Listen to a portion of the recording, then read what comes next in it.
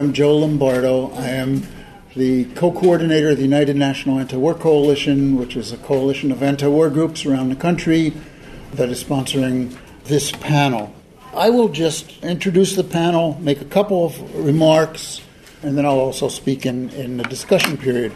We're going to try to have half the time with the speakers and half the time for discussion, so that think of what you might be either interested in asking or the comments or analysis you have about the situation in Venezuela, and broaden it out because when we did this panel, there was a real focus on Venezuela, and U.S. imperialism, as it typically does, has shifted a little bit more towards Iran, but it's the same thing that's going on with all these places where they do sanctions and vilify the particular leader and try to build up support within the United States for military action or other kinds of action against the country. So we're all talking about the same thing, and what we're talking about basically is building a movement against the wars. We have on the panel Bayman Azad, Organizational Secretary of the U.S. Peace Council, and I will give him a further introduction when he speaks. We have Kevin Zeese, who's co-coordinator or co-chair of Popular Resistance, Sarah Flounders, who's the co-coordinator of International Action Center, and William Kamikaro, who is a founder and coordinator of the Bolivarian Circles of New York, and he's also a Venezuelan himself. And besides all these groups being members of UNAC, the major thing was we were together on this tour to Venezuela in March that was organized by the U.S. Peace Council, and their affiliate of the World Peace Council in Venezuela acted as our hosts, and we were able to get incredible access to everything we needed in Venezuela, including a long meeting where we were able to speak with Maduro, the president. We were able to speak with other high government officials. We spoke with some of the people in the opposition. We ended up, some of us being there longer than we projected, because American Airlines, the main carrier that went down there, decided there was a lot of chaos in Venezuela, so they stopped the flights. And so some of us had a long time getting out. I was the last one out. But during that end period, I tried twice to go to opposition demonstrations. And it was very interesting to go to these opposition demonstrations. One of them did not materialize at all. A lot of police were there, mainly to protect the demonstrators. Let me tell you this, because it was very interesting, because we saw these brigades of women police who took the front lines, and we asked why there were women police, and they said, taking the front lines in this demonstration that was supposed to happen, they said, they are better in calming down conflict. That was what they told us. That particular demonstration didn't start where they were going to start. It was supposed to be very provocative. They were going to start and march through an area which was a very strong Maduro area, and people thought that was going to be a conflict, and then march to the Assembly building where the National Assembly and the Constituent Assembly both meet, and the thought was they might try to take that over. So after not seeing a demonstration at the start of it, me and one other person who was with me from our delegation, Eva Bartlett, went down to the Constituent Assembly to see if anything was happening there, where we did see 40 people. This was the demonstration. They were well-dressed. Women had high heels on, but nobody else was there. But then we saw an incredible sight. We saw blocks and blocks and blocks of these people on motorcycles and motorbikes coming down to the Constituent Assembly building because they heard there was the possibility that the opposition might try to take it over. And so they were coming down with their bikes to surround it and make sure that nothing happened. If you go to the UNAC website, you could see some of my reports, including some videos of that and some pictures of that. It's a very interesting thing.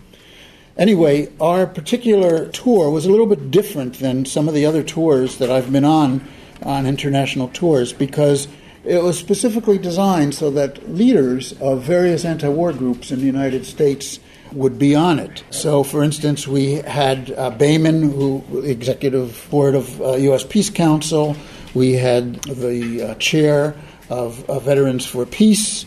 We had Kevin and Margaret, the leaders of Popular Resistance. We had Sarah Flounders, who will be speaking here from International Action Center. I was there from UNAC. We had the chairperson of Women's International League for Peace and Freedom. We had a leader of Women's Against Military Madness from Milwaukee.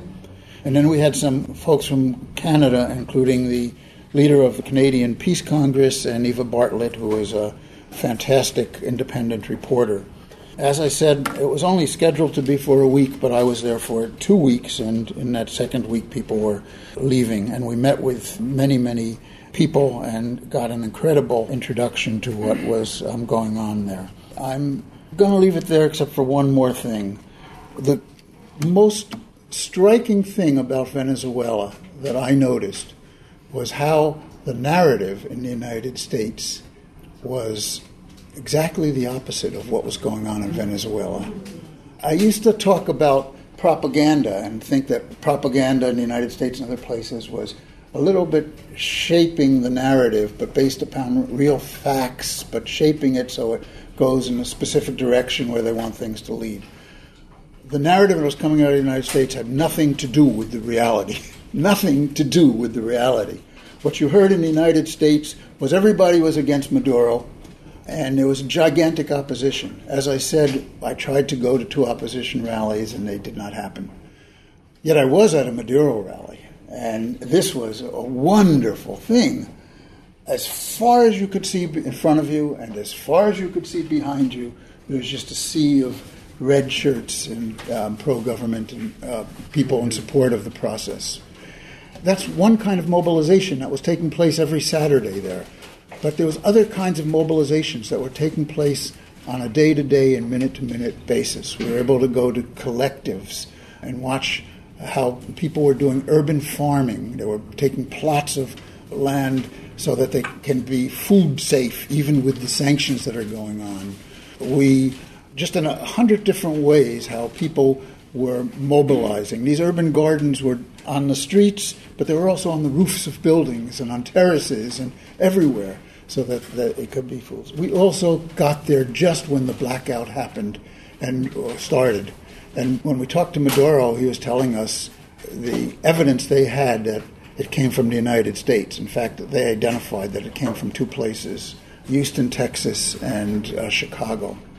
And we've just recently watched another cyber attack that took place in Iran. And so that's one of the things this government does. They deny it, and yet that's one of the things that they do. Kevin will talk more about the embassy collective defense that took place in Washington, D.C., where he stayed to the very end and was arrested, and Margaret, who was also in the room, was there. But the inspiration for the name of that came from the collectives that we saw. So when we came back, not only did all of our organizations push out the information that we saw to try to counter the false narrative that you're hearing in the news media, but that experience has continued and is continuing. And just one last thing, on July 14th and 15th, that weekend and the period around there will be demonstrations that UNAC has called against the war moves against Venezuela and Iran. But also, as UNAC always talks about, we always talk about the wars abroad and the wars at home. And so we've seen in the news all the prisons, the concentration camps where they've been putting kids, so we want to call attention to that in these demonstrations too. When they talk about the terrible conditions in Venezuela that they attribute to Maduro, all you got to do is look at some of the things that are going here with mass incarceration, with jailing of children, and much more. So our first speaker is going to be Sarah Flounders. Sarah Flounders is co-coordinator of the International Action Center. She's also on the administrative committee of UNAC. She's the author of many books and articles, and there's a lot more that can say about Sarah. Anybody that is in New York City, almost every demonstration, Sarah is one of the organizers of it here.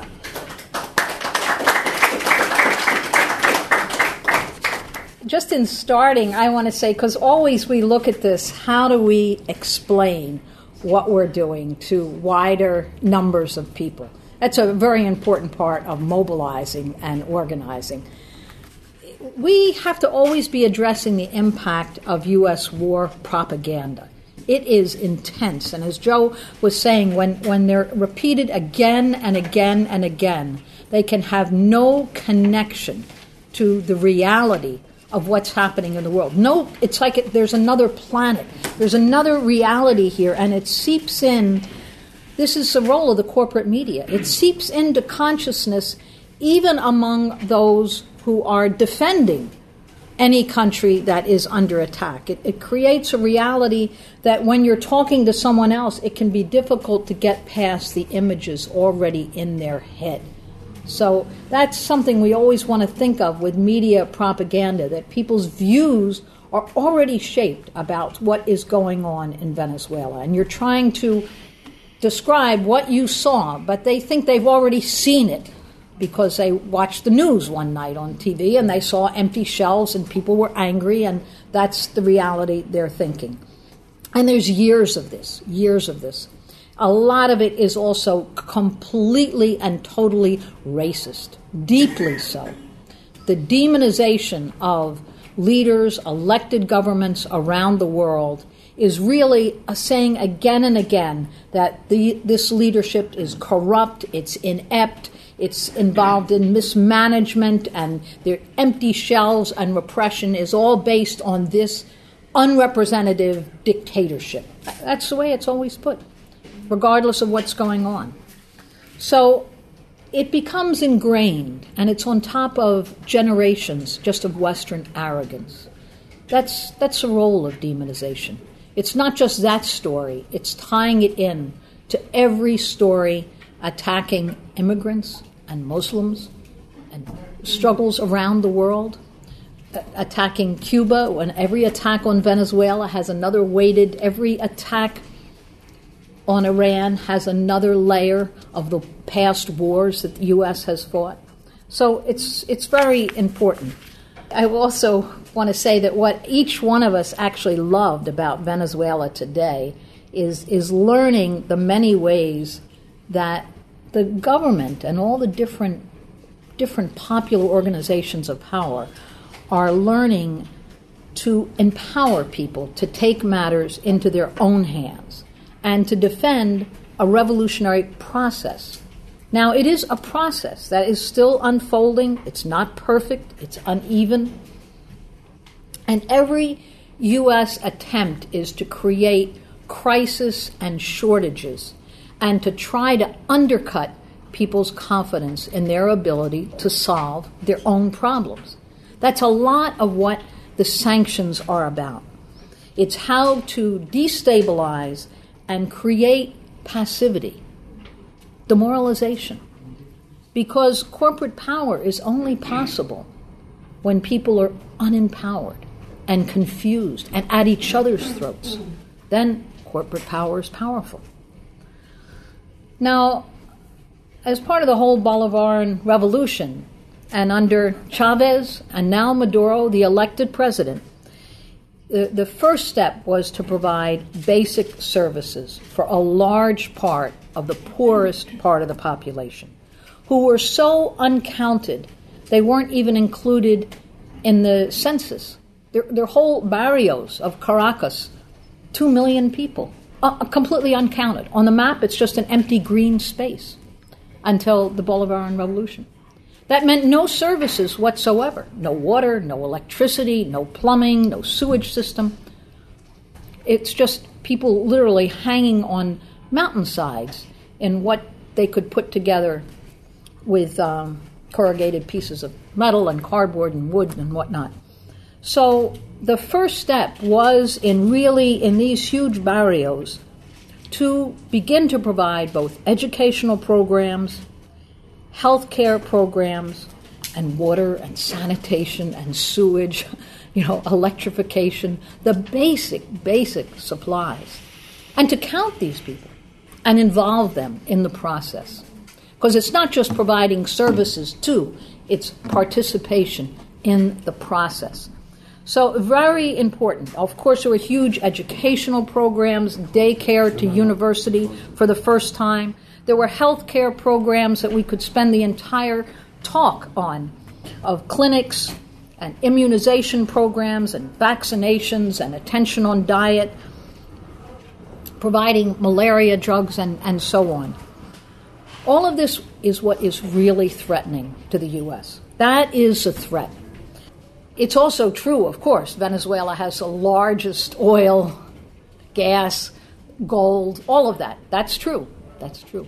But it was a process underway, because you could look at Cuba that has none of those things. Why on earth are there years, decades of blockade of Cuba? It's because the process underway is what is a threat to U.S. corporate control. And we always want to keep that in mind and not just be economic determinists. There is a challenge in people's power, here or anywhere in the world. Now, Venezuela had a very rich, prosperous middle class, and it had super rich. And the U.S. mobilized to actually sabotage the working class and the poor with the participation of those who had great privileges. The wealthy in Venezuela really controlled, and U.S. corporations here, the food distribution network, the warehouses. Venezuela had almost entirely an imported economy. And that's something for us to keep in mind. Most of the products in Venezuela, oil is exported, all kinds of raw materials are exported, and the goods are imported. It is a country more urban than the U.S. The U.S. is about 80% urban. Venezuela is 90%. That meant that those in the countryside decades ago were expropriated, no agricultural program, and came landless and without skills to the cities, to the barrios. That it's a process not only in Venezuela, but it's true around the world, that agriculture, except for cash crops, just gets gutted. And people come unable to get food or seed crop or fertilizers. So how would the U.S. sabotage this? Let's address what sanctions are. And there'll be a lot of others talking about this, but the sanctions, whether in Venezuela or in Iran or against Cuba or Russia or Zimbabwe or Sudan or any one of 30 countries where the U.S. has imposed sanctions, are an exact attempt to create shortages and hyperinflation, destabilization. If you can't get a battery for an elevator or a light bulb, it is endless frustration. And it makes you angry at the government that can easily be blamed. That's its purpose also.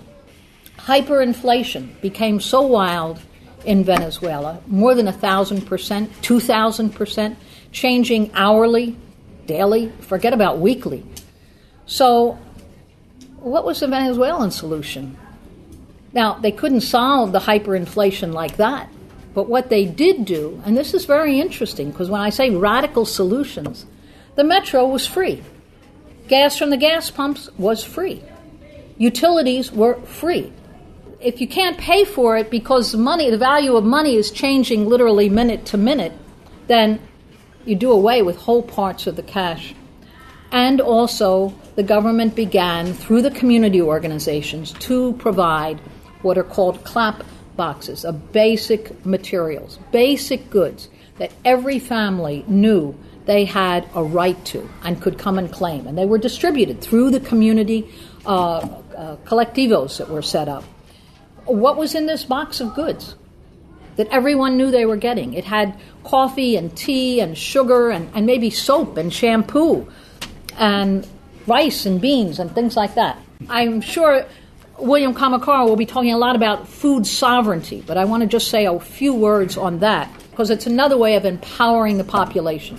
There's both the basic food supplies that are given out, but every neighborhood, we went to this amazing Ministry of Urban Agriculture, and it's only been set up 3-4 years and already is providing 25% of the food needs of everyone in Venezuela, in the cities, not somewhere out on another farm. Every neighborhood lot, vacant lot, backyard, rooftop, all over Venezuela is being planted with really basic vegetables, protein, people raising everything from rabbits to chickens to beans and legumes. It means an end to the most dangerous processed food. It's totally organic. And Venezuela said, who did we turn to for this? The experts, the scientific experts who've elevated this to a high level from Vietnam, North Korea, People's Korea, and Cuba. And this is the other countries that have done this and done it very successfully. So those are the kind of exciting things that we saw. I'll leave to others to describe what happens when the U.S. shuts off the electric grid and you don't have a traffic light, an elevator, water pumping, any of that. But there again, you saw a people's mobilization to direct traffic, to do everything. And the biggest thing I want to say, when the sanctions hit 85% of the medicine, they just make shortages in every single thing. There's also at the same time a mobilization of the extreme right. And on that step, the militias, the people's militia, just to ask everyone here to think, do any of you live in a community or a neighborhood where you have any protection against right-wing, racist cops or ICE, anything like that? You see, in every community in Venezuela today, there are militias that are organized on the ground, and the militia is more than 2 million strong. It's a more important institution in many ways than the military itself, which has remained strong. So these are the kind of creative things that we saw. We saw community councils that, as I say, distribute the food, organize the militias, organize on a higher level the communes, which guarantee seating not only to the community councils, but LGBT organizations, women's organizations, unions, seniors, youth. These are the kind of popular organizations that are being intentionally created. And so when we think about Venezuela, let's think past the images that we see and look at new forms of people's power and learn those lessons here. Because when we're in the streets mobilizing, and I hope people think seriously about the dates in mid-July for actions in solidarity with Venezuela, with Iran, with all the countries under sanctions, and with the migrants right here. We're having demonstrations in New York. I think there's about at least 15 or more cities around the country. We're organizing again in September, just before the UN. Those demonstrations are shared amazingly in the millions all over Venezuela. So what we're doing here, it strengthens us, but it also strengthens people in Venezuela and every one of these countries under attack. So thank you. When they say Venezuela is a dictatorship, you just think about the fact that the government's arming the people. Not too many dictatorships would do that.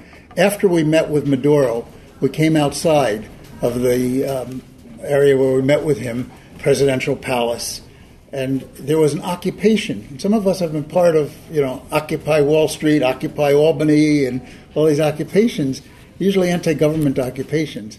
Well, they were there because of the coup threats. They were there to protect their government. And they're occupying the areas around the presidential palace. So the way it works is a women's organization would come and occupy for a period. A particular community would come and occupy for a period. Different groups would come and occupy. When we were there, the oil workers were there. And so we had no scheduled meeting with them or anything, but we just went there. And we told them who we were, anti-war peace delegation from the United States in solidarity with their process. And, they immediately took us in and made each of us stand up in front of everybody and speak, to cheers and claps. That's the kind of mobilization that's taking place throughout their country, despite these incredible sanctions, which take medicine away from them. Many, many people have died because of these sanctions. And then the government, our damn government, says, you see, socialism doesn't work. So our next speaker is Kevin Zeese, who's the co-chair of Popular Resistance. He's the co-host of Clearing the Fog radio podcast. He was on the steering committee of the Peter Kamel, Ralph Nader campaign for the Green Party.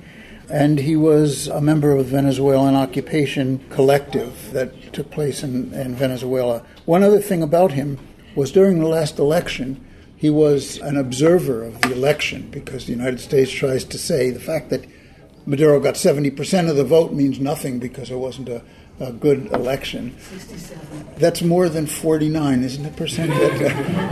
Anyway, when we went to the Election Commission, an independent body of government that's elected, and they told us the way the elections work, Kevin took very copious notes and had a lot to say about it. Here's Kevin. All right, thanks. So I'm going to mainly focus on the Embassy Protection Collective that lived in the Venezuelan embassy in Washington, D.C. and Georgetown for 37 days. How many people have heard about that action? That's great. So, even though there was a media blackout, people are aware of it who care about these issues because we had an incredible team inside and outside doing social media, people's media, and getting the word out. I've been to Venezuela twice in the last year. Once, as Joe mentioned, was with the U.S. Peace Council this March, and then last May with the Intrepid News Fund to observe and monitor the election that Maduro won and write about it and report on it in the United States. And there were, by the way, 150 election observers, international election observers for that election, unanimously agreed. It met all the standards of international law for democratic elections. There was no fraud of any significance, and President Maduro won it and was legitimately elected. So when you hear he's a dictator, those are the facts. He ran against 5 people, got 67% of the vote, and they tried to boycott the election under U.S. pressure. In fact, the lead opposition candidate was pressured by the U.S. not to run. He ran anyway. U.S. did this because they knew that they could not defeat Maduro. He'd done too much for the people, the poorest people especially, in Venezuela, and they could not win in the polls. On top of that, the opposition had become very violent and become very unpopular and could not win an election. So they tried to boycott the election, get no one to run, and that was an effort to undermine the election before it even started. But the election went on. There were 5 candidates. Maduro won. 67% of the vote, by the way. It was about almost 50% turnout, 48% turnout, even with the boycott. But if you just looked at registered voters, not those who voted, Maduro got more votes than either President Obama or President Trump in the elections in the United States. That's registered voters. So he won easily. So the Embassy Protection Collective began because the U.S. has failed in its coup in Venezuela. They've tried and tried and tried. Every attempt has been met with failure. They can't win elections. They can't conduct a coup. They can't get the people to support the coup. They can't get the military to leave the Maduro administration and support the coup. They just have failed. And so the U.S. is doing an outside-the-country coup, setting up embassies around the world to try and create a government in exile that can plan the coup from outside and give a false legitimacy to a U.S.-created government. And so what happened in the United States was a couple of diplomatic buildings, offices were taken in New York City with the help of the administration and the police. The opposition were able to take those. They did the same thing in Washington, D.C., took the military attaché building with the help of the U.S. government. The opposition could take those. And they were going to do the same thing at the Crown Jewel, which was this embassy in Georgetown that held 80 people working there. Big embassy, 4 floors, a basement, 2-floor garage. This is a big building in the heart of Georgetown. And to take that embassy was a major step. And so on April 10th, we began to live in that embassy. April 10th because on April 9th, the United States manipulated the Organization of American States to change their process of recognizing a government. Normally it requires a 2/3 vote. The U.S. was able to manipulate things down to a 50%, 51% vote. They barely got that majority and recognized Guaido. And that meant the ambassadors to the OAS for Venezuela were no longer ambassadors. They were told to leave the country. Normally that's a multi-month process. They were given 2 weeks. The next day we entered the embassy with the permission of the elected government, with the permission of the embassy staff. They gave us keys. They showed us around. They told us how everything worked because they knew they wouldn't be there after about a week or 2. And we ended up staying 37 days. And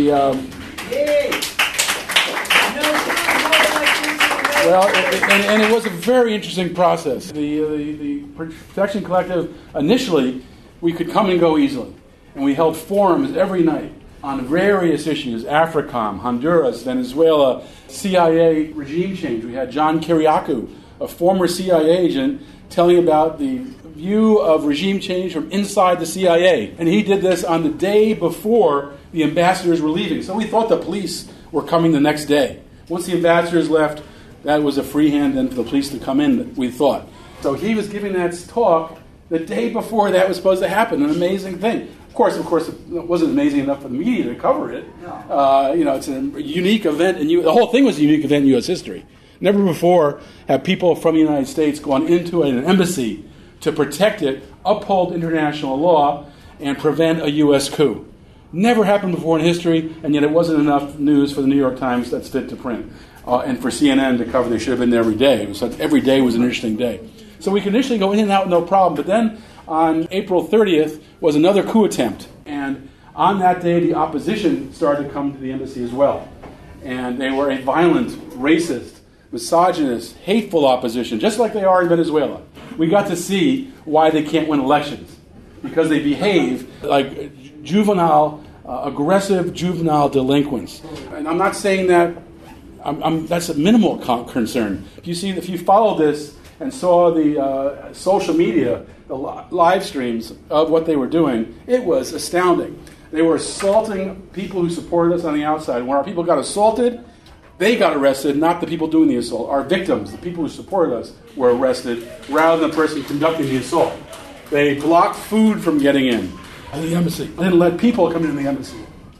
The police allowed them to go right up to the embassy grounds, surround the building on three sides. The fourth side was a canal. And so we were surrounded, under siege, by this violent mob of pro-coup supporters. And these were pro-coup supporters. These were people not just from Venezuela, but from Nicaragua, from Cuba, Latin Americans who had left Latin America because of the left movements there. These were people who made money in the old oligarchs and couldn't make money as well in the new world. And so they fled, and they are people who advocate for coups in all of these countries.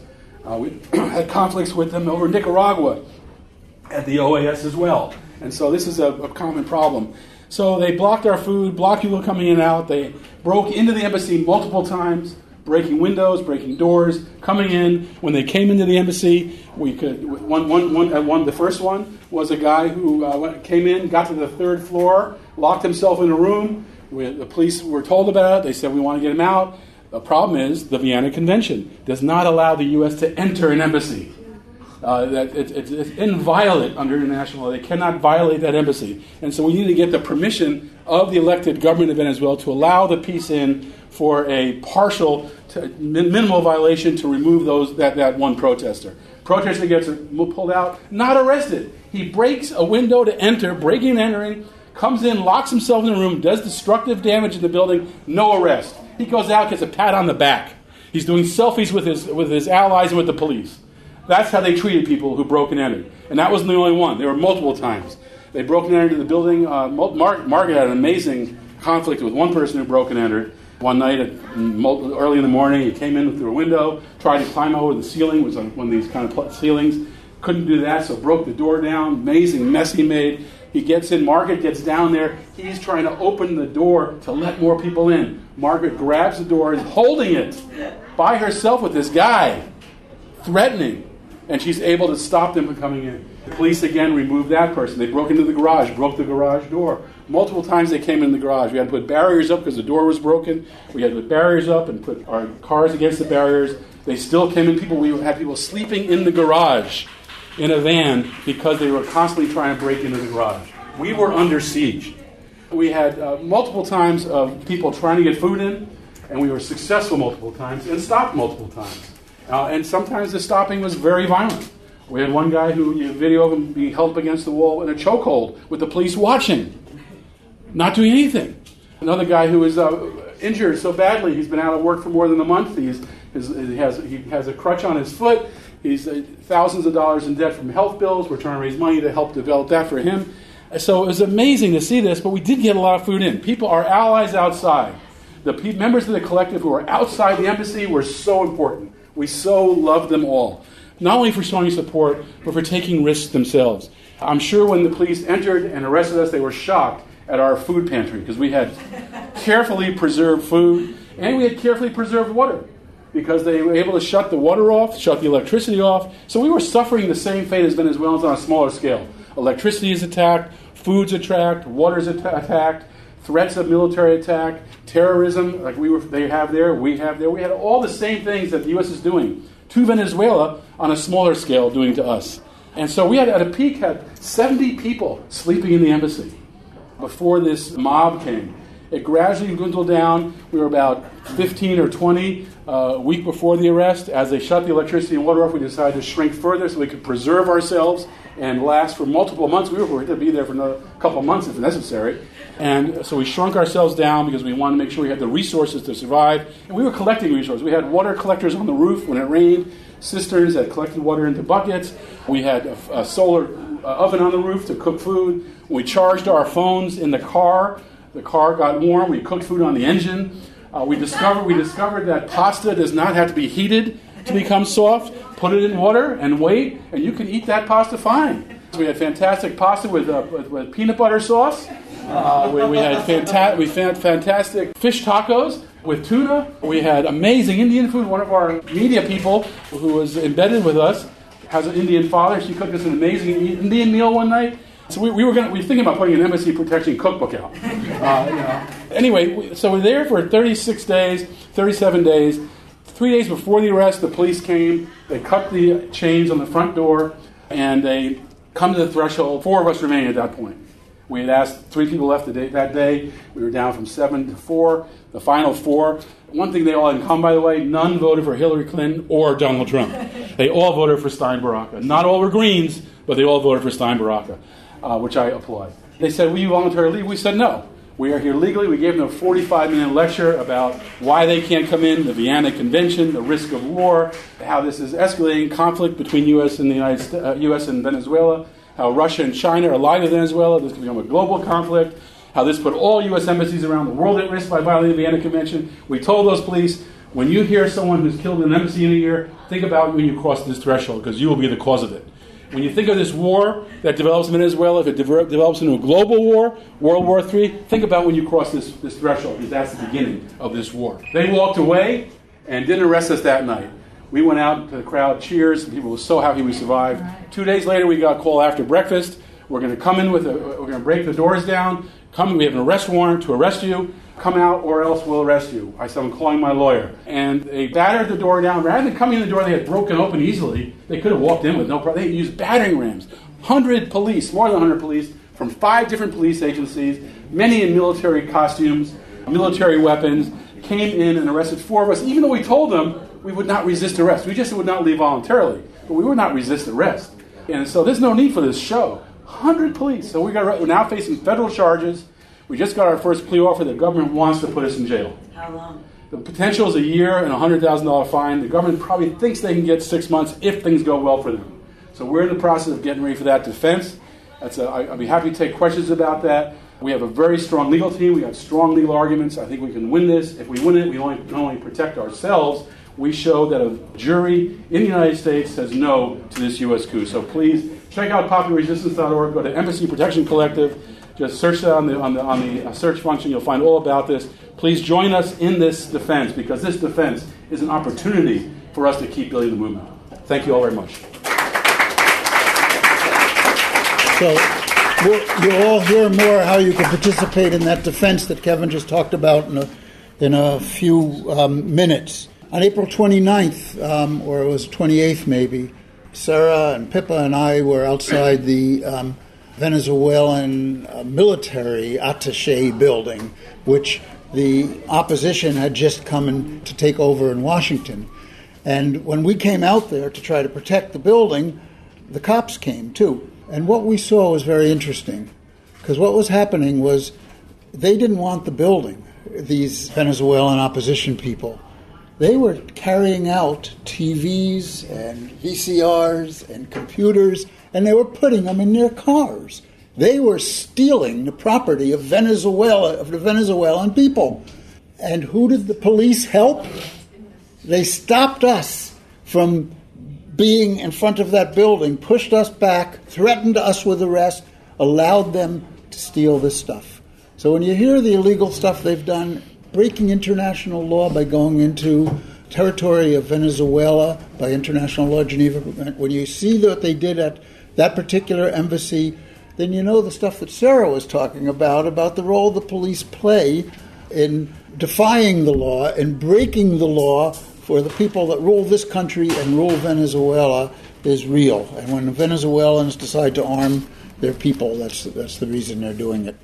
Our next speaker is a Venezuelan and co-founder of the Bolivarian Circles here in New York. When we were down there with our delegation, we were sitting in the hotel where we were, and I've known William for a while, and in walks William.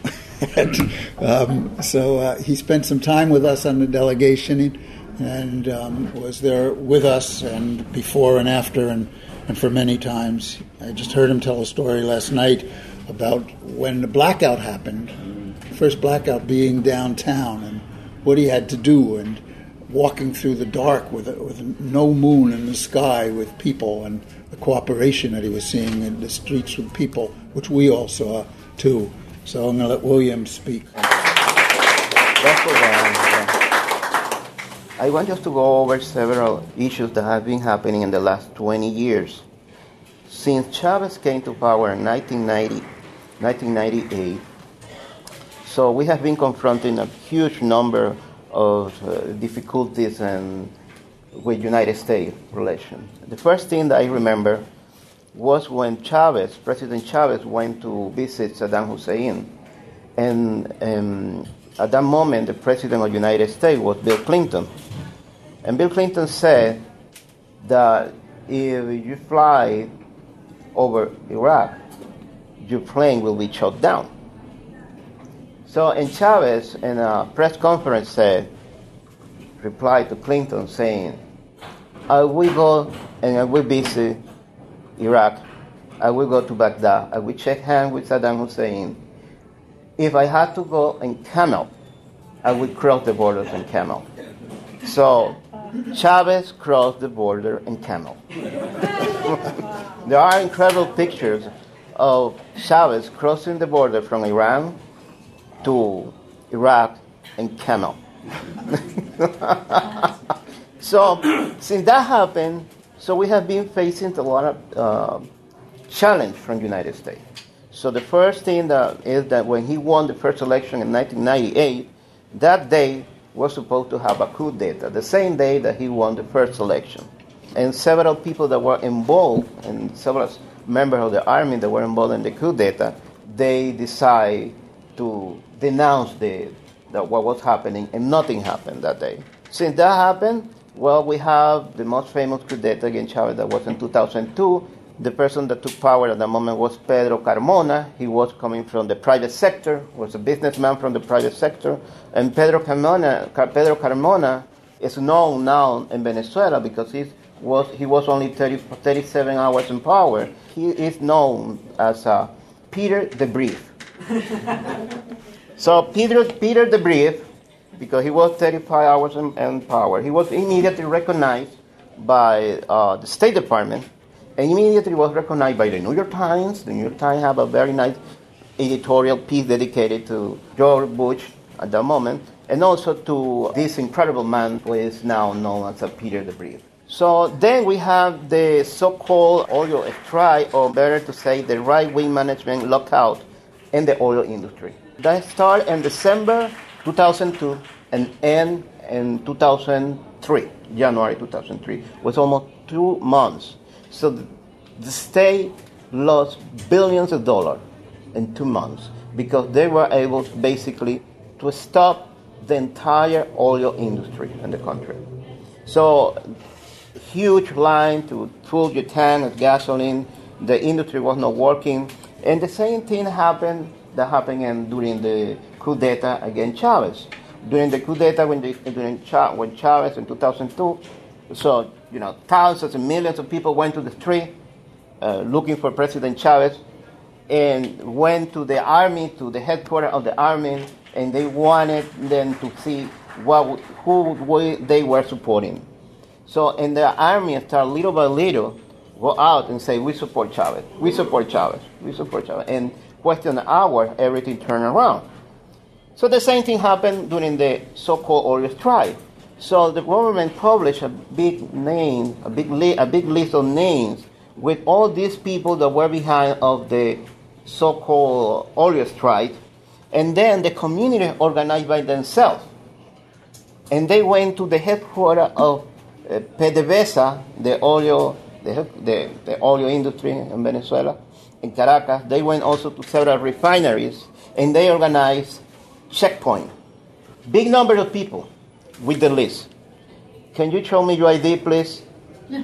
And the president of oil industry said that you are part of the sabotage. You cannot get inside. Get out of here. So that was the popular power.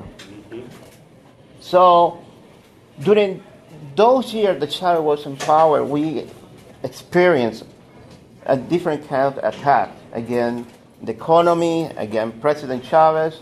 Even, he was kidnapped, in those days. And this 5 years, we have been experiencing a multi-form attack. We have a cyber attack, we have a blackout, we have also economic warfare, we have a big number of sanctions. That the first one to start with all those sanctions was President Obama, with his famous decree declaring that Venezuela was an unusual and extraordinary threat to the security of the United States. In fact, it's a threat against the corporate interests of the United States and South America. Because Venezuela was opposing to the free trade agreement, Venezuela was opposing also to the PPT, that Obama was extremely desperate to get an agreement, and he was unable to do it, and that's why Mr. Trump was so easy to drop the TPP. And that's why they are punished in Venezuela. That's one of the reasons.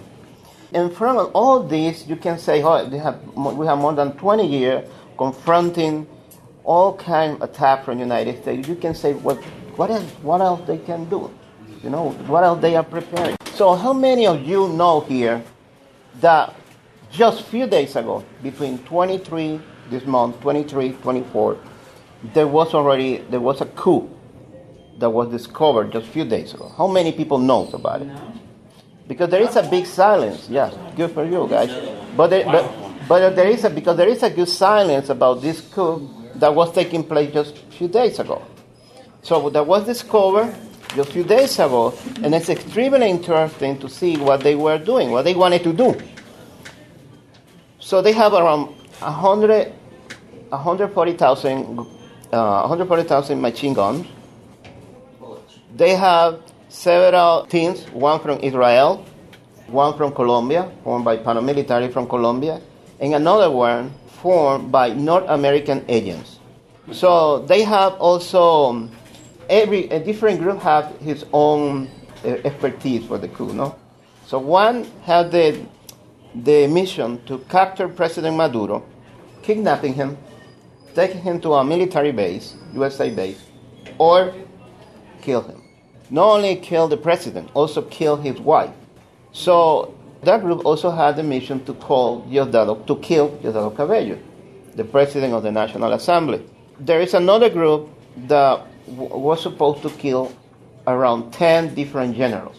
And another group that have a mission to kill several leaders from the grassroots movement, especially from Sucre and January 23. So this is something that's coming all the time, January 23, Sucre, then all these neighborhoods. Everybody should know that all these neighborhoods are very close, extremely close to the presidential office. And all these neighborhoods support the government. So when Chavez was kidnapped, the first people that arrived to the presidential office were those people that were living very close from those communities. They just walked and they were there to support President Chavez. So in fact, Julio Borges, there are some records about one of the opposition leaders from his party is Primera Justicia, ultra right-wing Primera Justicia and Voluntad Popular, are parties that are connected with white supremacy people and are connected with some group that they have some link with neo-Nazi groups. So they propose, in this case Julio Borges proposed, that if they wanted to take Maduro, that was 3 years ago, it is important to bomb January 23 in Sucre. So to do something that they did in Panama when they bombed El Chorrillo, but this is something much, much bigger, and they will be killing a big number of people. So basically what we are looking right now, what this means? What we are looking right now is that they are preparing a massacre, a big massacre. They want to kill the leadership of the collective that we call Chavism. So they want to kill the head of the state, the head of the army, and the head of the social movement. This is the next step of the aggression that is coming from the United States to Venezuela. And I think that we should read more about what was the plan that was taking place this last week against the Democratic president-elect in Venezuela, Nicolás Maduro, and the Bolivarian Revolution, to denounce that what the Trump administration is looking for on the hand of Abraham, that is a criminal, it's a massacre against Chavistas in Venezuela. So just be alert, and let's try to do something to denounce that. Thank you. Thank you. William is organizing 2 tours also. If you are interested, you can come up here and look at the information. One is to Venezuela. It's a food sovereignty delegation to Venezuela in mid-August. And the other one is to Bolivia during the presidential elections in that country to observe those presidential elections. If you're interested, come up and see. It's a very important thing to go to these countries and talk to people because, as I said, the narrative that you're getting from the government is wrong. Our final speaker, and I hope you'll then stay for the discussion because we have to figure out how to stop this. There's no Democrats that are going to do it. There's not an anti-war wing of the Democratic Party. Nobody else is going to do it but an independent movement of the people. We have to figure out how to organize that. People in many countries have done that before, and so have we. There's someone from the Venezuelan mission who's just arriving, so I'll bring them. Oh, okay. We're going to have someone from the Venezuelan mission here also. So let's get our last speaker while we were waiting, and that's Dr. Bamin Azad. He's an Iranian-American peace activist, a peace and justice activist. He's the chair of the Veterans for Peace Iran Working Group. He's the organizational secretary of the U.S. Peace Council. He's the coordinator of the Global Campaign Against U.S. NATO Military Bases. He's a member of the UNAC Administrative Committee, and he's the representative of the World Peace Council at the United Nations. Bamin.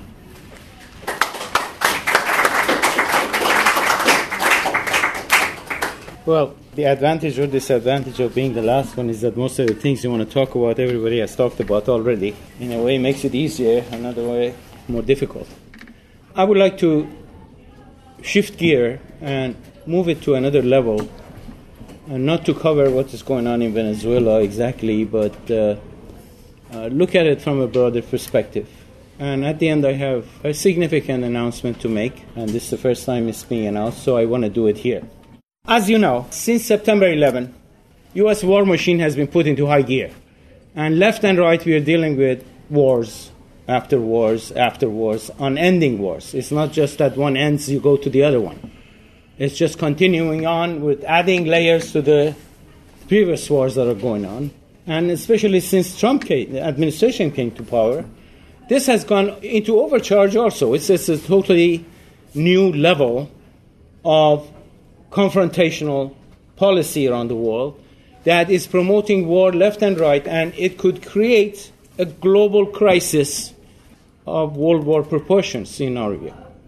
So look at, if you had just Syria or Iraq or Afghanistan, now you have all three of them. You have Yemen.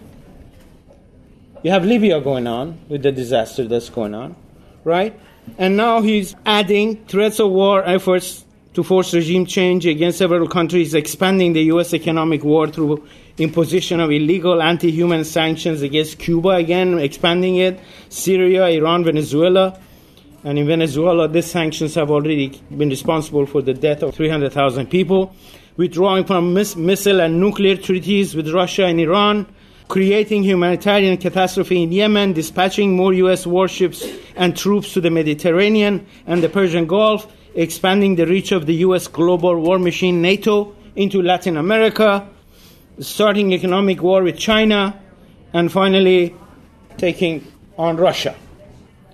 This whole thing is really about to blow up, and there is serious need for urgent action to be taken. And us as the people of the United States have a special responsibility because we are the only ones who can tame this beast or stop it. No other country can really do it from far away, because any country that wants to face the United States ends up being faced with the U.S. military or economic warfare. It takes American people to really do something. And the question that is before us is, are we ready for that?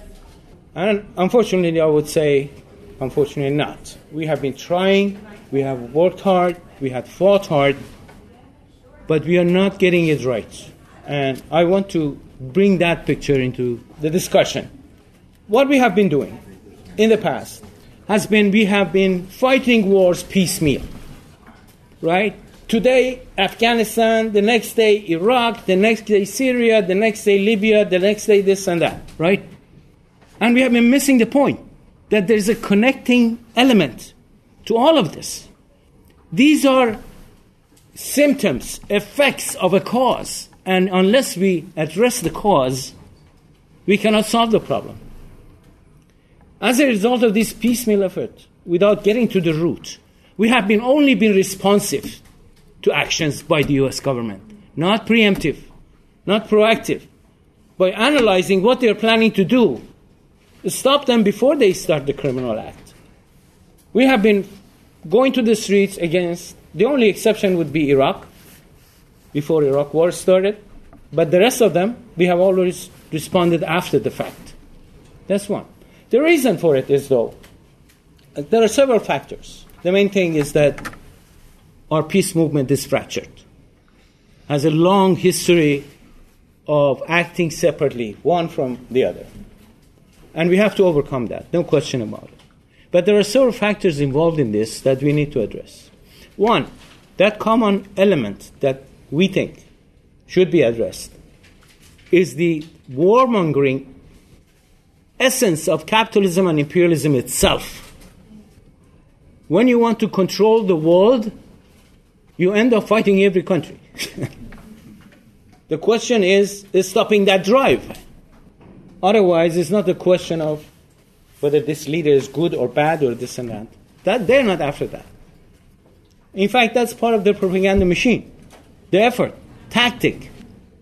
Few months before they want to invade some country or interfere in affairs and all that, they start demonizing the leadership. And they go beyond that. These countries have their own governments. They have their own parliaments, prime ministers, president, electoral processes, everything else, right? But one thing they do in order to be able to distort the reality in the minds of the people is to shrink the whole government of the country into one person. Into one person. This is not Russian government, it's Putin's government. That is Maduro's government, right? One by one. Because that's much easier to demonize, simplifies the situation in the minds of the people, and once you have the propaganda machine like the U.S. media behind it, they can do it so easily. I mentioned that last night here. Mike Wallace in 60 Minutes program in the 70s when I was a student here said U.S. media has the power to make enemy number one of anybody within 2 weeks. That was 70s technology. Right? When they talked about Saddam Hussein, nobody knew what Iraq was, who Saddam was. Nothing. In 2 months, Saddam Hussein was the enemy number one of the United States. That's why they do it. There's another effect on it that has a side effect that also causes confusion in the peace movement.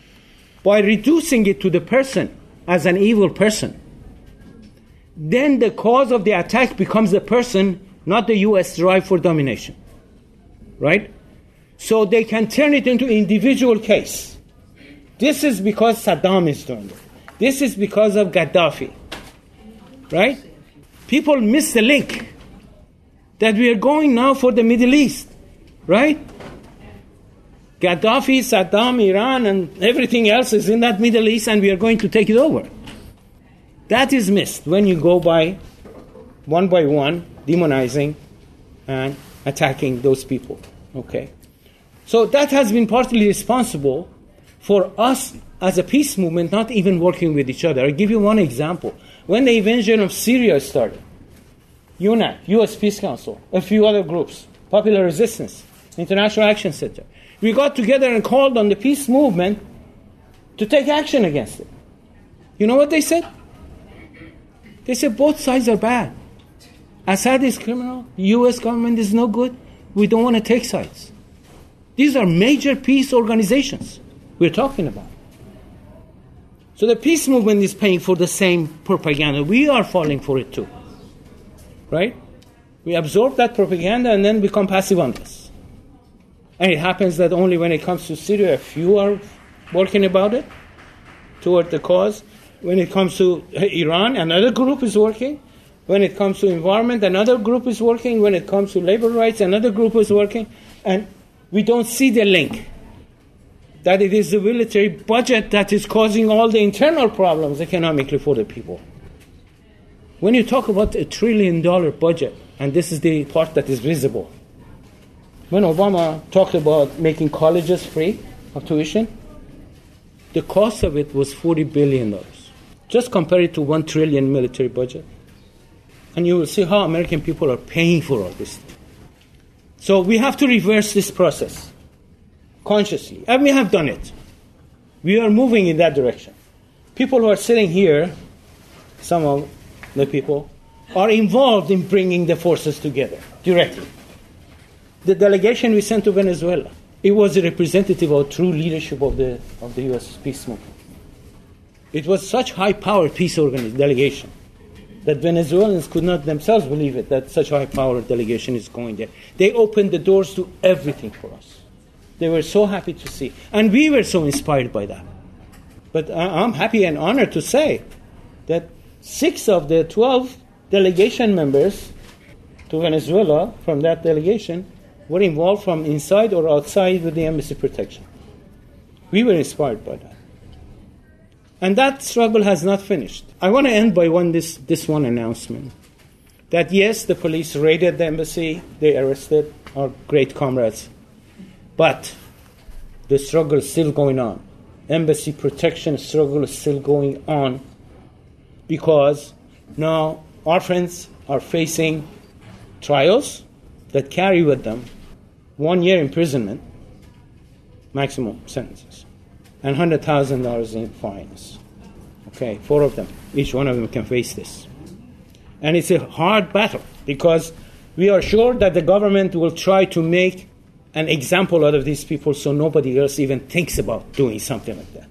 And we know also that they are going to hush it up.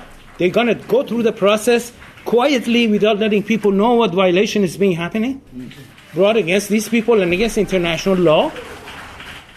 So we have a big responsibility for the defense of the people who fought for us. They were representing all of us in that embassy. And we are responsible for that. Morally, politically, we are responsible for that, and we have to do something about it. And that is what has been happening. We have been successful in putting together what we have called Embassy Protectors Defense Committee. So far, it has about 17, 18 members of the major peace justice organizations, including some of the people who are seeing, Sarah, Joe, Terry there, William. The embassy protectors themselves cannot be involved because of the legal side of the story, so we have picked up the baton to go with it. And we have today publicized the website for the Embassy Protectors Defense Committee. It is called defendembassyprotectors.org, defendembassyprotectors.org. We expect that in the first round of trials, these people will be facing legal fees of upward of $50,000. So we are hoping that we can quickly, with people's contributions, raise that money to carry a good defense, because you know the government has unlimited resources. And they have every intention of to use all the resources they have against our people and our movement in this case. So we want to ask you to please do as much as you can in terms of that. We need to have legal coverage of what the government is doing, what they are trying to charge them, what the process is, where the appeal is, or whatever else. So we need information to be broadcast to the public for everybody to know what the government is doing with these trials.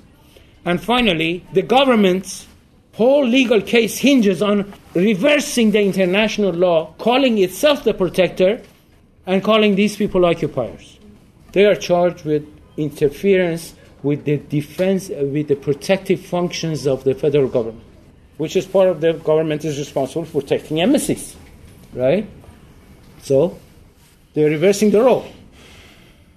Government is violating it by raiding it, and people who are in there with the permission of the legitimate government of Venezuela are being tried right now.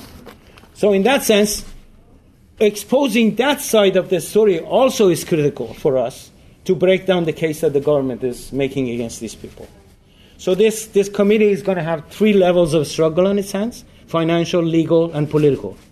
And we want everybody to participate in that, and we call for everybody, all organizations, to organize solidarity actions in support of the embassy protectors. Send us the reports and photos of whatever you're doing so we can publicize this for the whole public. Thank you very much. I appreciate it. I learned many years ago when I was organizing against the Vietnam War movement. I was one of the staff people on the National Peace Action Coalition, which organized against that if a movement can't defend its own members, it's not worth its salt. We have to defend these people because in doing it, we are defending ourselves. I know we said we're going to get right into discussion, but we have an unexpected guest, and Sarah's going to introduce her. All right. It's very exciting and an honor. Danielle Rodriguez is here from the Venezuelan mission to the UN. It is the only standing representation that Venezuela now has in the U.S. is at the UN mission. So we want to give her an opportunity to say a few words. We also want to say that due to sanctions, no one in the mission has received a penny now in 5 months. So I think we'll take a little collection just for them also today. But let's give the floor, and thank you very much, Danielle. It's an honor that you're here. Thank you. I didn't expect this. I only wanted to see you all and listen you all, because I think the great fighters in this history are you in this place. And the struggle that you have here and that we have in Venezuela is an historical struggle against imperialism, against capitalism, and against the end of the humanity, because we need to save the humanity from the disappearance, Well, I'm just a worker like you, like everybody. I work because I believe in something. I believe in Hugo Chavez and all what our revolution has made in a very short time. I believe that we have to promote solidarity in the different part of the world, because we are human beings and we need to feel each other's. Feel the suffering of any human being in any part of the world. That is part of our mission, and that is part of what we are doing now. Here I'm talking in my personal view, because I am exercising this function here, and this is a big struggle, as Zara has told everybody. We have an empire that do not respect international law, do not respect all the agreements necessary to promote the convivence between peoples, between countries, We have here the United Nations, that it is a multilateral global institution that has been progressively attacked by the government that hosts the organization is something very terrible. That we are in the U.S. hosts the UN, and U.S. constantly is pushing the UN and is pushing the countries that have life in the multilateral context. So the using of the financial system to promote regime change is something terrible that is happening right now. And you know what? That is something that affects the people. That is not something that affects the governments, that affects the people directly, because are the personal accounts too, are the personal necessities of the people who has been affecting with all this manipulation of the financial system. So there is a new kind of war that we are facing right now. Like Venezuela, we really want to thank deeply from our heart all the efforts and all the fight and all the struggle that the Solidarity Movement and the Embassy Protection Committee and Collective has made here. For us, you are our heroes, and for Venezuelan people, the fight and the courage that you have shown has inspired us to keep on fighting and to fight better than we have made until now, because this is not only our responsibility, it's everybody's responsibility, and it's the responsibility that we have with the humankind. So thank you. You're so inspiring with your example for our people and your sacrifice and your courage to face to the biggest empire, see to the eyes, and tell the justice should prevail. Thank you so much. Only this, because my English is not so good. Thank you for your time. Thank you. Thank you, Danielle. Thank you. Like Venezuela and Iran are holding on to U.S. currency. And if they switch U.S. currency, that would be suicide. I want to confirm that. The second thing is about affordable drugs. If Venezuela were to start compulsory licensing and produce their own drugs at affordable rates, they'd probably get invaded. So the solutions seem to be one thing will trigger some kind of war. Those are the things that came up. Other thing was that Monsanto was pushing GMO-modified stuff and the coup in Venezuela. So these are the comments that came up in the earlier section, so I just wanted you to... Okay, first is about money, and the second is about producing drugs. Compulsory, like producing your own pharmaceuticals, like South Africa tried to do when Clinton sanctioned them. So that would certainly trigger sanctions, but there's solutions. And then, can I just ask the legal question?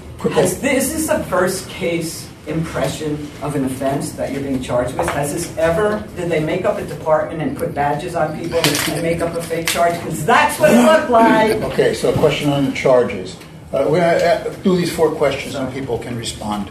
Yes? Yes. My name is Christoph from the Bolshevik Tendency.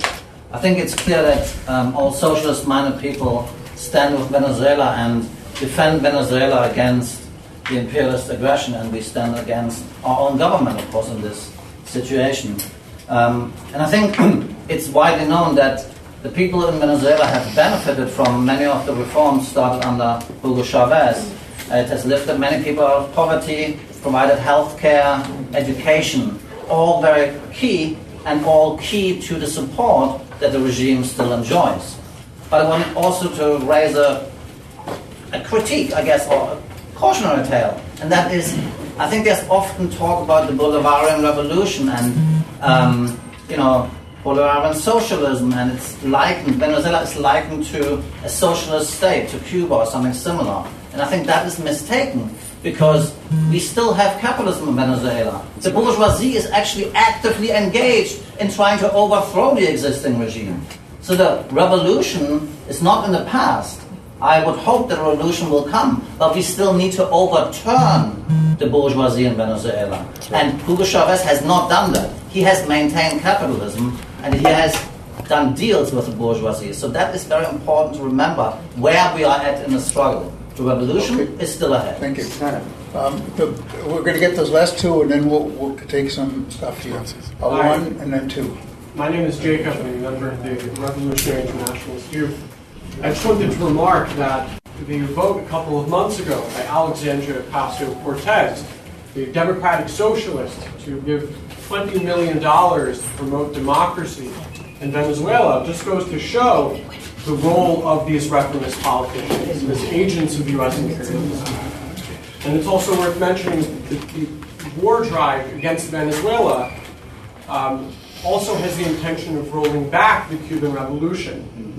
So genuine socialists call for military defense of Venezuela against U.S. imperialism. That being said, support for Maduro and the PSUV is to build illusions among the Venezuelan working class.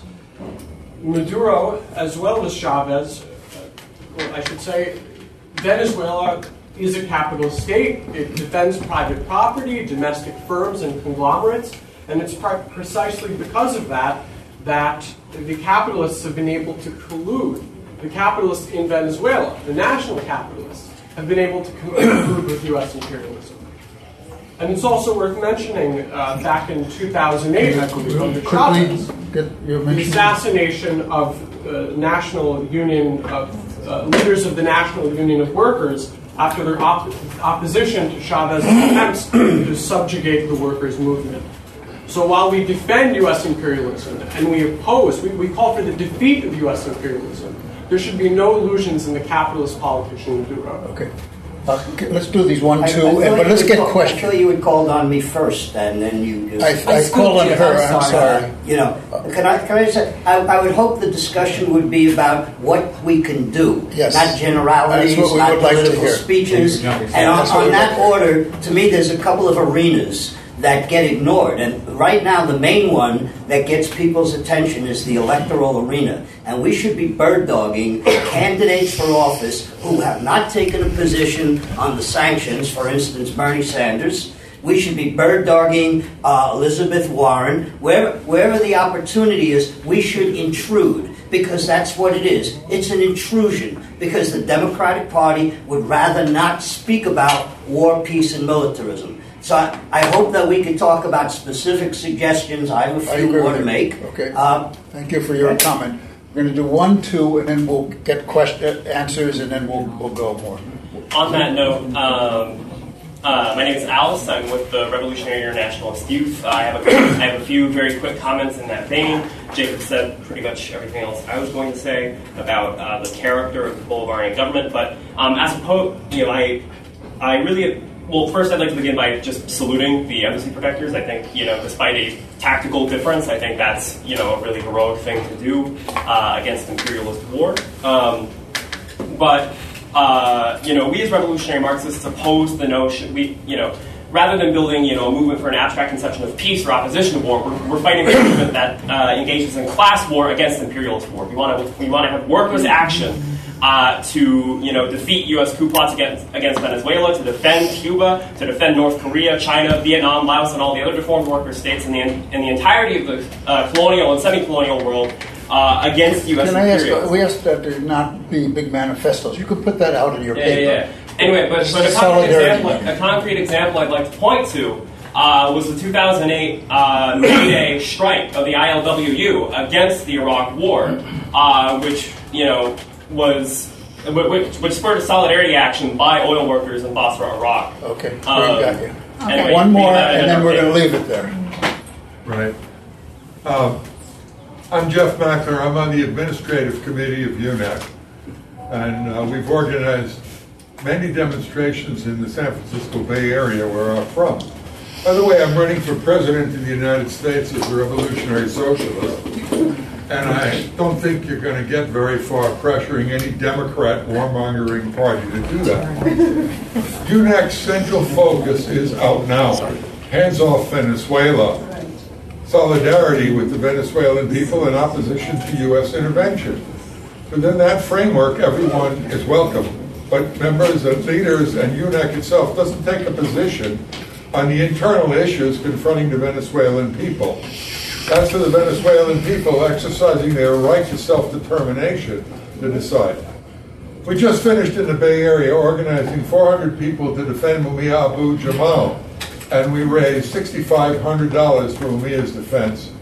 Kevin and our friend from the Venezuelan UN mission, you come out to California, we'll organize a rip-roaring rally in solidarity with the Venezuelan people, in solidarity with the embassy defenders, and try to raise as much money as we can to continue your defense. I love San Francisco, by the way. Count us in. Thank you. They're on the plane already. All right. Any of the panelists have anything to say on what has been said? Including our friend from the Venezuelan embassy, Venezuelan consulate. Yes, Kevin. Well, first I want to thank Bauman and the other folks involved in this effort to defend the protectors. We really need the support. We can't do it ourselves. It's four of us against the U.S. government. And that is a key area of organizing opportunity. So doing things. I think we have a next court date, July 9th. There's going to be a long fight about a lot of different issues regarding discovery, what was really going on at the embassy, what kind of agreement the U.S. government had with the mob outside. We're going to get all that out, and we're going to show this what it is. And to get a jury to say that the takeover of the Venezuelan embassy by the U.S. coup is not good enough to convict us, to get an acquittal is a big statement internationally. And so I really appreciate the comments from the Venezuelan mission. Some of the great moments in our experience was the support we got from Venezuela. The people of Venezuela really expressed incredible support. They held a Venezuela Solidarity Day for us. We got all sorts of messages of support from common people, movements, and from people in the government. It was fantastic. And really, when we were surrounded by a mob, accusing us of being white folks, what are we doing in the Venezuelan embassy? To get support from Venezuela was critical to our survival. As far as the election goes, it's an opportunity. Our job as a movement is bigger than the election, is to create national consensus that a coup in Venezuela is unacceptable. It's to create national consensus that U.S. imperialism is unacceptable. And that is our job in this 2020 election cycle. No specific candidate matters as much as what the movement does to make that the national consensus so nobody can run for office in support of this coup. If we can do that, it's a step toward the end of empire. Anybody else from the panel? So we can have difference with the Venezuelan revolution. Sure. We can say that it's not a revolution. We can say whatever you want to say about Venezuela and the Bolivarian revolution. But the reality is that Venezuela is confronting a serious situation with the United States. Already more than 4,000 people have died thanks to the sanctions of the United States. And because I have a political difference, I'm going to cross my hand and I'm going not to say anything and I'm going to denounce what's going on in Venezuela. The United States is talking about a military intervention. And because I have a difference, a political difference, I'm going to cross my hands and I'm going not to say anything about it. So if I'm not say anything, and I'm not going to support, so I'm implicitly supporting a military intervention, a sanction that are killing a bunch of people in Venezuela and that are suffering right now. So I think that we have to take position. And we have to be clear. Are we going to be in the side of the people that are suffering or not? That's my comment. Sarah, do you want to say something? Sarah, come on. The real question for us is what we do faced with war, invasion, sanctions. I totally agree with William Kamakarl here. We have to think what we're going to do, and not with making academic critiques of how much Venezuela can do and can't do at this moment, facing the sanctions, facing the fact that they have to import all their food from the U.S., that there's not much to nationalize. The greatest wealth in Venezuela was Citgo, based right here with 5,000 gas stations and 5 refineries and pipelines and all of that. It's in the U.S. So there are big problems that Venezuela face, and for us it's a question of how to show solidarity, unity, resistance. Now there's some actions coming up Nationally, I really urge everyone here to think, can you do something in mid-July? There's already about 15 or more cities that say they're going to hold something. July 11th, 12th, 13th, 14th, 15th. Here in New York, we're going to do something on the 15th. It's a Monday at Herald Square. It's a great location. I'm going to call Margaret back there, too, who's really the staunchest of the embassy protectors. But that's the kind of thing. We have to concretely think what we can do and what we can do in unity with each other if we're going to build a movement here and if we're going to be able to speak to the people of Venezuela. And I want to also thank, this isn't a lot, it's a little more than a couple $100, but it's a symbolic way also of resisting the sanctions, and the same way with defending the embassy protectors. Some of this work is symbolic, and yet that symbolism says we refuse to go along for 1 minute. Yeah, so if you want to join an action that's happening in that period in the next several weeks, if you go to the UNAC website, unacpeace.org, you'll see actions. You'll also see a link where you can put your own action there. If your organization is not a member of UNAC, join it. If you're not on the sign-up list, email list, join it. We have to figure out how to work together. And I just want you to remember a piece from recent history. We can go way back in history and talk about all sorts of things, but recent history. This movement in this country did not mobilize when this country overthrew the country of Libya, the government of Libya. This country, the peace movement, did not mobilize when we tried to destroy, but were beaten back to some extent, the country of Syria. Instead, there were some people who said, well, we don't like this guy, we don't like that guy. That's exactly what the propaganda said. You just added your weight to the struggle to the side of imperialism by doing that. When our country is invading another country, is sanctioning another country, is killing people, our elementary responsibility as human beings, I don't give a damn what tendency you're from, as human beings is to stand up on the streets, stand up at every damn election meeting that there is and say no to imperialism, U.S. hands off. 64 cents out of every discretionary tax dollar goes to the war. You can't do anything else.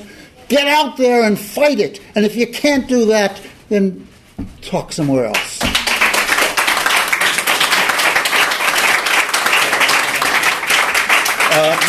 Margaret? Margaret Flowers, I'm the other co-director of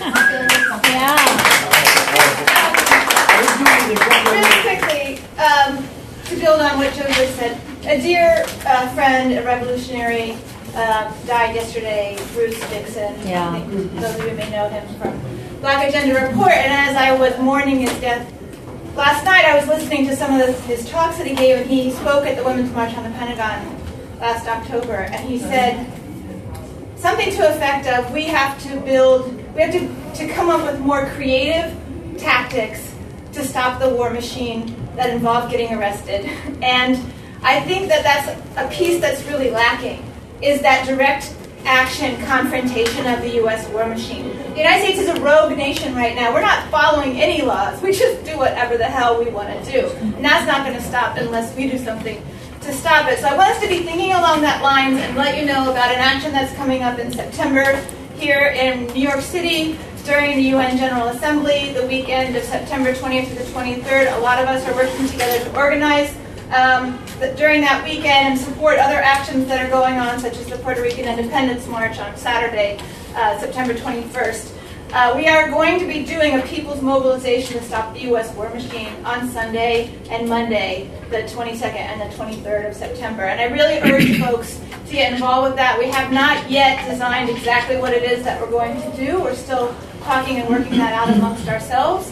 But I think that we have to make the point, and that point is growing within the UN itself. They're starting to have a conversation about the fact that the United States is a rogue nation, that we are not obeying a law, that we're using these unilateral coercive measures and secondary sanctions that are illegal.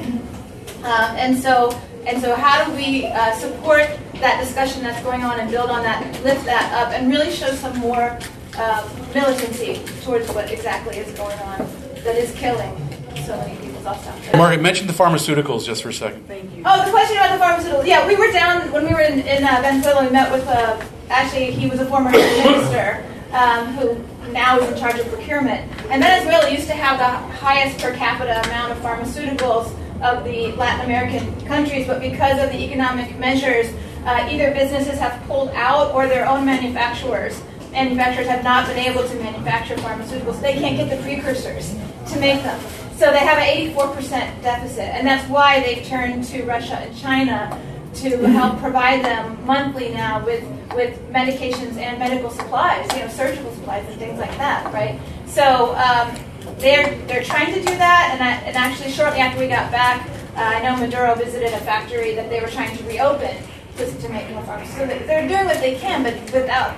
I mean, it's not just the direct sanctions on them, but when they reach out to another country to try to get supplies or things like that, the U.S. calls those countries and tells them, if you deal with Venezuela, we're sanctioning you. I mean, this is like over the top illegal that's going on, and it's having a really terrible human cost out there. So my name is Tomas. I'm not a member of any organization. I just want to say that one of the best things we can do just day to day is the propaganda of Venezuela is this idea that Maduro is a terrible dictator and he deserves no humanity. However, USA right now is supporting Bolsonaro, who has said all homosexuals, all blacks, all natives, and basically 60% of the people of Brazil should be exterminated. They are supporting Macri, who is the worst thing that has ever happened in Argentina, and they are actually supporting Saudi Arabia, who basically treats their own country. Mecca City is the biggest ghetto in the planet, and somehow these people decide to flounder all their money all over the place.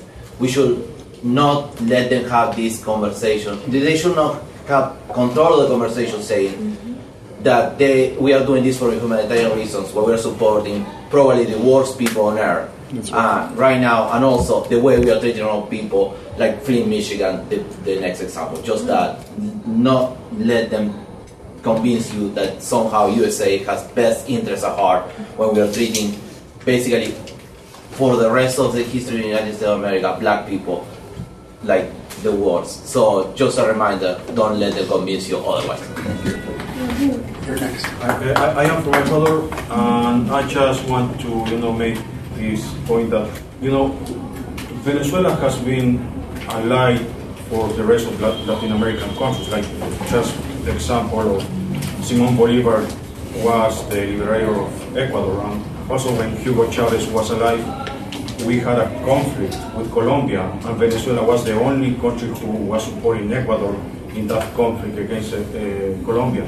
And then later on, Nicolás Maduro, when we had a massive earthquake in my country, we call it provincias, which here would be the equivalent of states, were destroyed by this earthquake, and Nicolás Maduro was the first one sending help to my country. And even here in the United States, Citgo was providing 5 different states cost oil. Was not free, but it was providing oil at cost. The only country giving that help to the United States was Venezuela. That's right. So we should never forgive. I mean, people here are saying that it's not a socialist country. Actually, it's not a socialist government, but it is committed to actually help people despite being a capitalist country. That's what we have to keep in mind. Once again, thank you, Venezuela, me being from Ecuador. Thank you. Yes.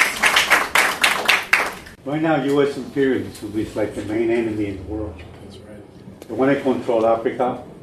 They have the Monroe Doctrine that was total Latin America, Asia. And this oppression, national oppression from imperialism, is causing national movements for liberation, for sovereignty. And for us to take a position against those national liberation struggles today, in the name of some fictitious socialism without taking into consideration the concrete conditions that exist, is reactionary. Okay, you're going to end up helping the bourgeoisie in the United States with those positions, not the national liberation struggle in the world. Thank you. Go on, Terry. So want to suggest something that all of you can do. I should also tell you I wear a couple different hats other than just working with Code Pink. I'm the founder of the Intrepid News Fund, and Kevin went with us to, and Roger too, with us to Venezuela in May for the elections last year. And also I'm the coordinator for the campaign to end U.S. and Canada sanctions against Venezuela. And one of the projects that we supported through help with the National Lawyers Guild, Susan Scott specifically, and members of Task Force on America in Marin County, which was having a group of people draft a resolution with the city of Berkeley for no U.S. intervention and to lift the sanctions. And so that's just something that some of you might want to consider doing in your local communities and municipalities, is a local resolution to start building from the grassroots in the local communities. And we do have an example of that resolution at on our website, which is at afgj.org. Okay, what is the website?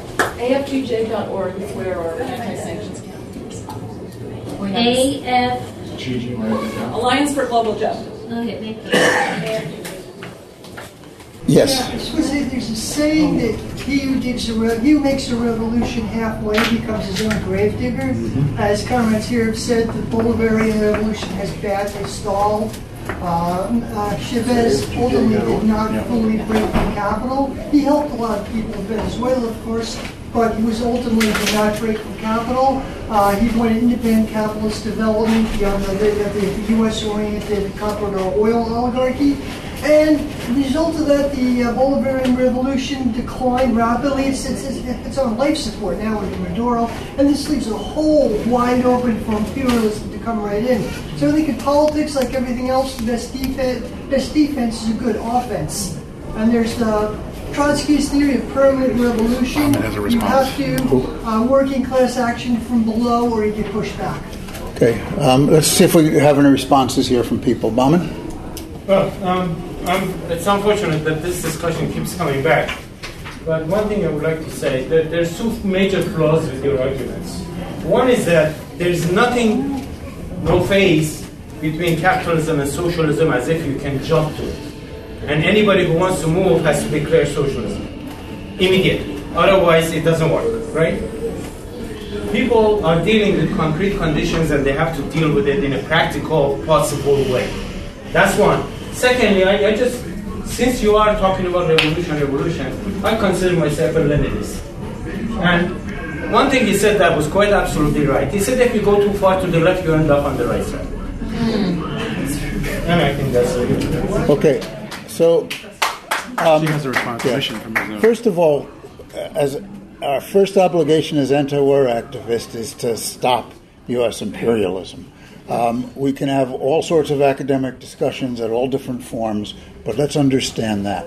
We have a response from our comrade from Venezuela. Only a very quickly comment on regard the socialism and the political model in Venezuela. The path to, or the road to socialism is not a flat road or a fast track road. Is a road with a lot of obstacles.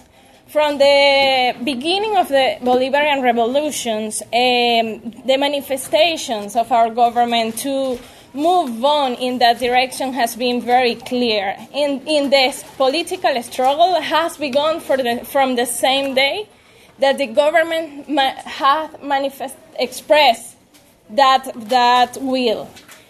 Our constitution, the Bolivarian Republic of our constitution in the Bolivarian process, is a new one that has has very concrete proposals on this way. Then we have tried to promote the constitutional reform that will be the first socialist constitution, but it's not easy to make a revolution by democratic ways, you know? There is a constant fight. We think that is the key. That is the real key to promote a socialist revolution through democratic ways in the context of the globalization, in the context of the fourth generation warfare, where you must fight against the biggest corporation of communication and the biggest capital powers foreign. So we had tried to move on fast, and we had time to do so, but we have all the power of the empire against us to throw back all the win, all the things that I get. Only this idea I would like to explore. Can I just say something? Kevin? Yeah, I think it's more important to call this the Bolivarian process, not a Bolivarian revolution, because it is a process.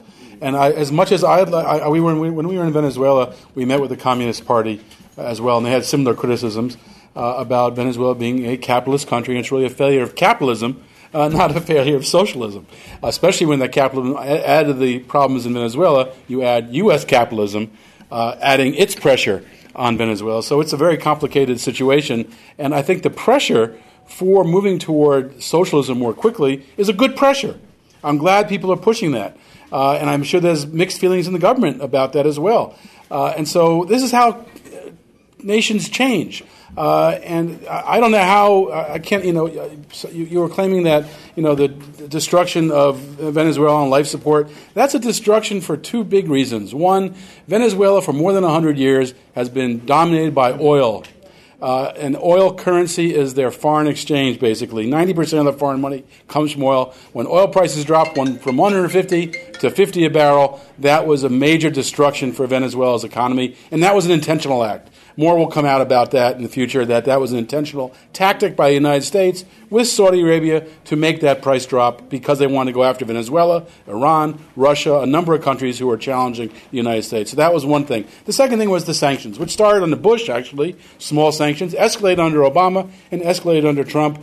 And the combination of those sanctions and the drop in oil prices, that's what's on life support.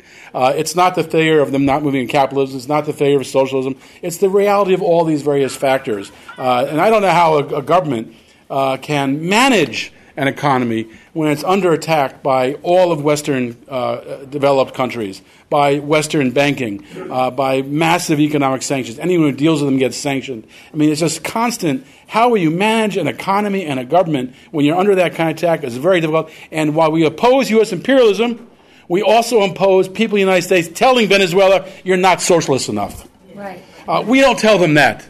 That's not our job. Our job is to end U.S. imperialism. Our job is to fight what our government is doing. Our job is to say no to our government's empire and end U.S. empire in the quickest and most responsible way possible, which I hope will be within the next decade, I think can be within the next decade. And this fight in Venezuela and this Embassy Protection Collective effort will go down in history as one of the factors that ended U.S. empire. If we build on it, if we organize around it, if we mobilize around it, we can end U.S. empire in the best way for the people of the United States and the people of the world. That's our job. Okay, we're at the end of the period. William, did you have a last comment? Yeah, very quickly. Very quickly, I just want to mention, first of all, I completely agree with Kevin, because there are so much criticism from the grassroots movement to the government. It's something that is reality, it's something that is there. But that doesn't mean that they don't support the government. Right. And that's something that happened here for the right wing, because they can see the contradictions, but people on the ground, they don't have that contradiction. They know that they have to support the government. And that's what the Communist Party told us. Yeah. And exactly. Said that the movement has to come together for the defense of the people that were in the embassy. We as a movement have to come together for defense of Venezuela when it is under attack. For the first time that in the history of Venezuela, since the revolution came, or the process, whatever, and that's true. People call more the process, right? The process, the Venezuelan process. So, since the Bolivarian revolution came, for the first time we are talking in Venezuela about eco-socialism. There is already several law that has been passed by the President Maduro to promote eco-socialism in Venezuela. There is also an eco-socialism minister. So I don't know how many, government have an eco-socialism minister. So we have also the project. The project is to move from the oil industry to create a sustainable society. That is there. But everything is on paper. But the problem is when you are moving through that process, you are confronting all those problems with empire. You mentioned something that a lot of people don't know. The sea law that the government passed just a few years ago, like 5 years ago. It's a sea law to prohibit Monsanto, to prohibit all this Bayer, all this big corporation to prohibit to the state to use all those poison, all that garbage that they sell for the agriculture. And that law is promoting the local agriculture. That law is promoting the ecological agriculture, and that's the direction that the government wants. And what the right wing wants to do, they want to eliminate the law.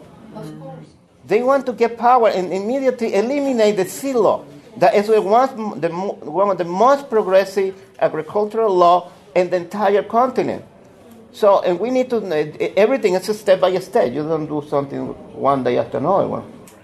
So just let me end with tomorrow at 10 o'clock, UNAC is going to have another panel on Ukraine. Some of us just came back from Ukraine, and it's a very interesting situation there because they did do a U.S.-sponsored coup in 2014, and we watched fascists wearing swastikas, marching through the streets with torchlights. That's the direction if we cannot defeat U.S. imperialism everywhere in the world. So let's go out and do it. Thank you.